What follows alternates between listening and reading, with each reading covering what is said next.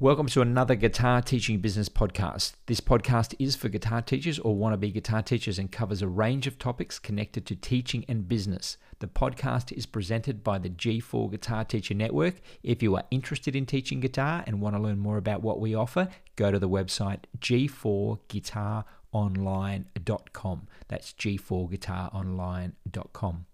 My name is David Hart and I will be your host. If you have any questions or a topic you'd like me to cover, just send me a message. I got an email asking about how to retain students, and in the process of the conversation, the email conversation, came up the idea of calling students, and what I basically call a student satisfaction phone call to find out how happy they are with the lessons and how things are progressing. So the teacher asked, what should they do in this phone call? What should they say exactly? What kind of questions should they ask?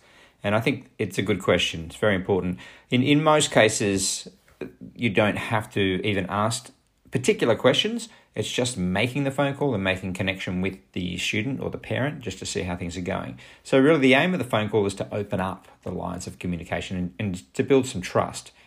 What I would generally say to a student when I ring is, I just wanted to call to see how things are going. How are you feeling about your lessons and progress so far? And from there, what I tend to hear most people would answer in one of two ways. The first way they would answer is, everything is going well, thanks for calling. So there really wasn't much more to do in that initial conversation. Or the B is, they will blurt out complaints or challenges. Sorry, I should go back to the first one about there's nothing more to do. It's actually, it appears there's nothing more to do. So when someone says everything is going well, you don't quite know. If they say that they respond with, if there's a response that shows and you can feel that they're really happy with things and you get that vibe, you can tell if someone is genuinely happy with it. But if it's kind of like a way of dismissing you, everything is going well. So really, if someone responds with that's great you respond to that and you try and somehow personalize the comment, this might include talking to them about something you were impressed with, if we're talking about their child. So when they respond with everything is going well, and then you respond back with, hey, that's great, and then you personalize that in some way. So don't just say it's great, say, look, I'm really happy with the practice that you've been doing. It seems like you're really making good progress, or it seems like you're enjoying it. So if you can just go back to something that happened in the lesson or something about them that's going to make it personal for them, because that way they know that you're listening to them and that you're interested in them, and that this is just not some routine phone call. We've all had those phone calls that we get from companies saying, just ringing to see if you're happy with our product, and you know that they don't really care. They're just doing it to find out, A, if there's something that they've missed, or B, which is okay, which is not a bad thing, or B, to see if they can sell you something more. And you don't want to have that typical response. You want a response where they feel that you care, that you are genuinely calling to find out if things are going okay with them. This doesn't mean you need to change the way that you teach. It just means that you want to understand how they're perceiving it. Because I would take this idea that I'll talk about it more in other podcasts, but just to kind of touch on it here, is that we often have this approach or this idea that when we ring up for student feedback, that what we're looking for is how we can improve our lessons. In other words, how can we improve our program? What is there something that we're not doing in our program that this student wants? What this can tend to lead you to is you're constantly changing your program, that there's no real compass here, there's no direction. Let me put it in these terms. If you go to a doctor, for example, and the doctor says, look, you've got a particular illness, I'd like you to take this particular medication. So you take that medication, and the doctor rings you a few days later to see how things are going. And if your response is, "Oh, I really don't like this medication, is there something else I can get?" The doctor's not thinking in the terms of, "Well, how about this one because it's got lemon flavor." If they've got that and it's an option, sure. But what they're really trying to find out is whether or not the medicine is working, whether it's getting a result. They're not asking you to rewrite their prescription for them. So if you say, "Oh, I've got a bit of nausea, I can't sleep so well," etc., the doctor can then assess and say, "Well, they're normal symptoms of the condition you have with this particular medication. Keep taking it. It sounds like everything's okay, even though it's a bit uncomfortable." So the doctor is not looking to you to come up with the prescription for what you should be taking. The doctor's just seeing if the medicine is working. So you're really doing the same thing, and sometimes they're reassuring you that it's okay, those things happen. And that's what we want to be doing as well, is reassuring students that the program is working, that what you're doing is going to help you to be able to achieve the goal of playing guitar. And what you're doing is reassuring them that yes, some of the exercises are boring, yes, sometimes you're not going to see the progress that you're looking for so quickly, but what you're going to get out of it is the result that you're looking for. In other words, you're going to achieve the goal that you're after, and that's the goal of learning to play guitar. So what you want to do is when you're ringing people up, when you're following up with these phone calls and doing the student satisfaction phone call, it's not just finding out how satisfied they are with the lessons, it's finding out how they're interpreting the lessons, how they're interpreting what you're teaching.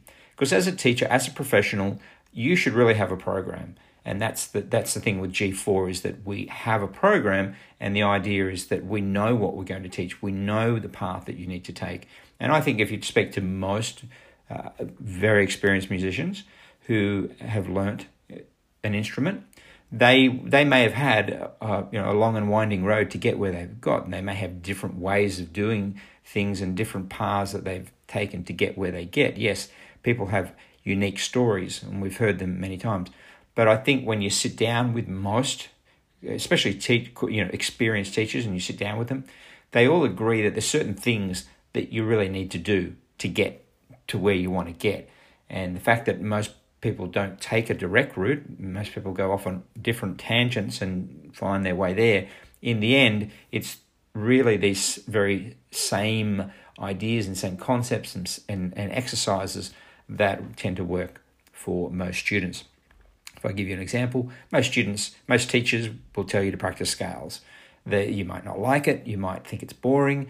Students tend to think it's boring and don't understand it, but you're going to find very few experienced musicians who don't practice scales, who didn't practice scales at some point to get to a certain level of playing. Even if they're just practicing one or two scales, those scales become their go-to scale. Especially, if you take a blues player or a lot of rock players, they will just hang on to a few different scales that they will use for most of their playing.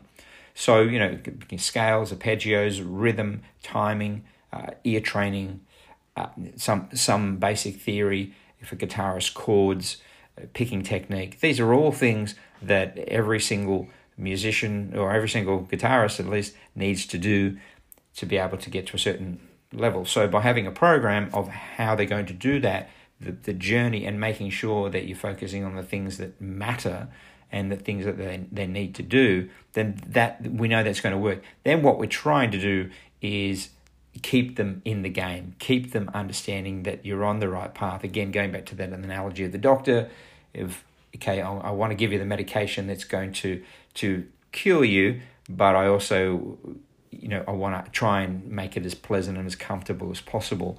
And that's not necessarily the best analogy, but what it does is kind of describes the experience of learning an instrument, and that is that it's not always going to be fun. That the cure to becoming a musician, if you like, is not necessarily made up of pleasurable moments after pleasurable moments. It's going to be hard work with moments of pleasure, hard work, moments of pleasure. So That's what we're trying to do in these phone calls, is not just get across the fact that they need to, not just trying to connect with them to find out if they're happy, but to find out what it is that they're perceiving and how we can reframe that. So if you get this, that's the way I look at these two answers. Everything is going well, remember, and then the second answer of them blurting out a complaint or challenges. So in the first case, what we're trying to do is just make sure that there's not something hidden under that. So we'll dig a little bit deeper, maybe a few more questions, ask them, what they've been doing, have they been practicing each night, etc., etc. The other is that, so when they blurt out that they've a certain complaint, then that's when you should address whatever that complaint is. And we don't, in most cases, the complaints are going to be the same. There's going to be a handful of complaints that you'll hear. An example that I can think of is people will say, my fingers are sore. This is a typical thing of a beginner. They'll, after a week or two of practicing, they'll say, my fingers are sore from the strings or whatever. So I'll explain to them that's normal. It's like a new pair of shoes. You might get a few blisters or whatever on your feet, but then your feet get used to it. So if it's too sore, just stop. You don't need to keep practicing.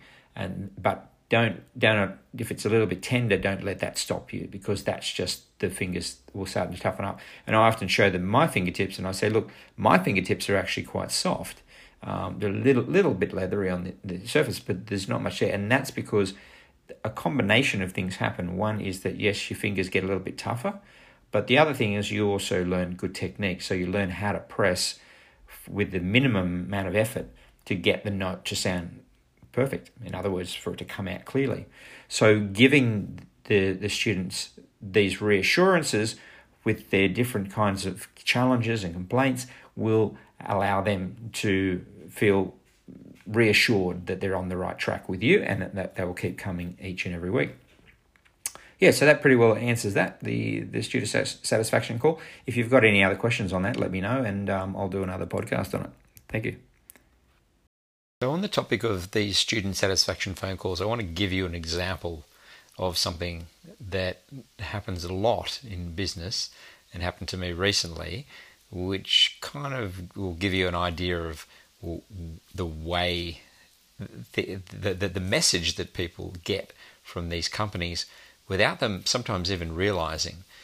And so what happened is I rang up. I've got my internet provider in Australia. I won't actually name any companies here, but my internet provider I wanted to. It was running slow, so I wanted to contact them to find out if there's something going on that I need to change, or if I need to go up to another package, something of a higher price, which I was happy to pay as long as I can get what I need. So anyway, when I originally joined this company, they had this special offer, and it was like half the price of normal for the first 12 months. All right, that sounds great. I took up the offer, and then we moved before the contract ended. And they said to me at that time, we can't take that same package to the new location you're at. You need to go up to this fully priced option. All right, if that's the way it works, no problem. Now, just on that point, that is a policy that they have where they're not going to give me the same deal because I'm not in the same area.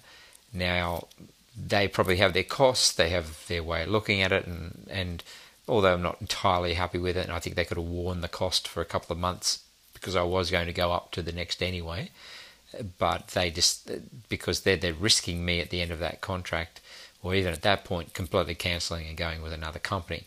So why, over what was essentially maybe $100 to them, why, or even less actually, to them, their costs, they're probably talking $20 or $30 in terms of their actual costs. Why bother? Why not just allow it to flow through? And then, because most people who take up these contracts are probably not moving. I would say 90% of people who take up a contract with like a 12-month contract would have every intention of staying where they are. So my point here is don't ruffle feathers where it's unnecessary.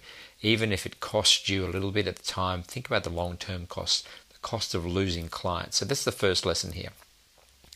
Now, the second lesson or message that they were sending out without the knowing is that when I rang, initially I pressed the option for technical support.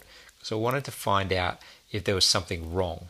Why wasn't I getting, this is at the new place, why was it so slow, especially the upload speed? What's going on?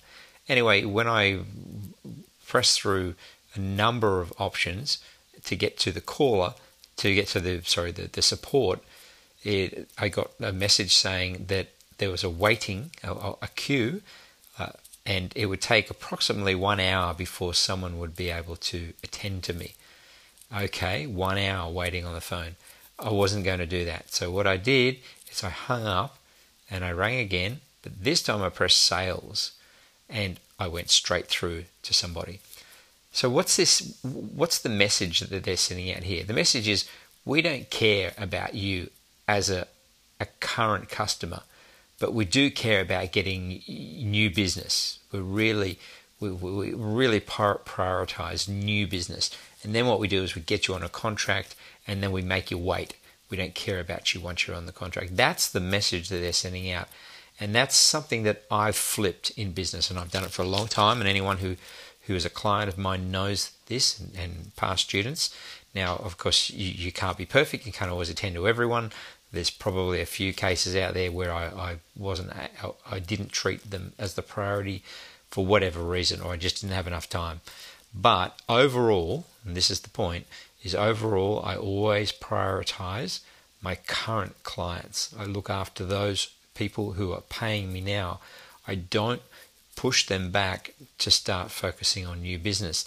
And that will be very tempting for anybody in business. So if we're talking about guitar teachers with guitar students, it's easy to take the students you have for granted. And in fact, the longer you've had those students, the more likely you are to take them for granted, the more likely you are to allow them to wait. And I'm not always talking about strictly waiting in terms of, in this case, waiting on the phone, having to wait for over an hour on a call to get to speak to someone in support versus instantly talking to someone in sales. What I'm talking about are all the little things that you do. Are you thinking more about your day-to-day marketing and your sales and enrolling new students? Is that where the majority of your energy is going? Or are you putting your current customers first? In other words, I call it internally marketing. So marketing to the students you still have. What is it that you can do for your current students to give them extra value, to keep them coming back, and to keep their trust in you, and to prioritize them, to make them important?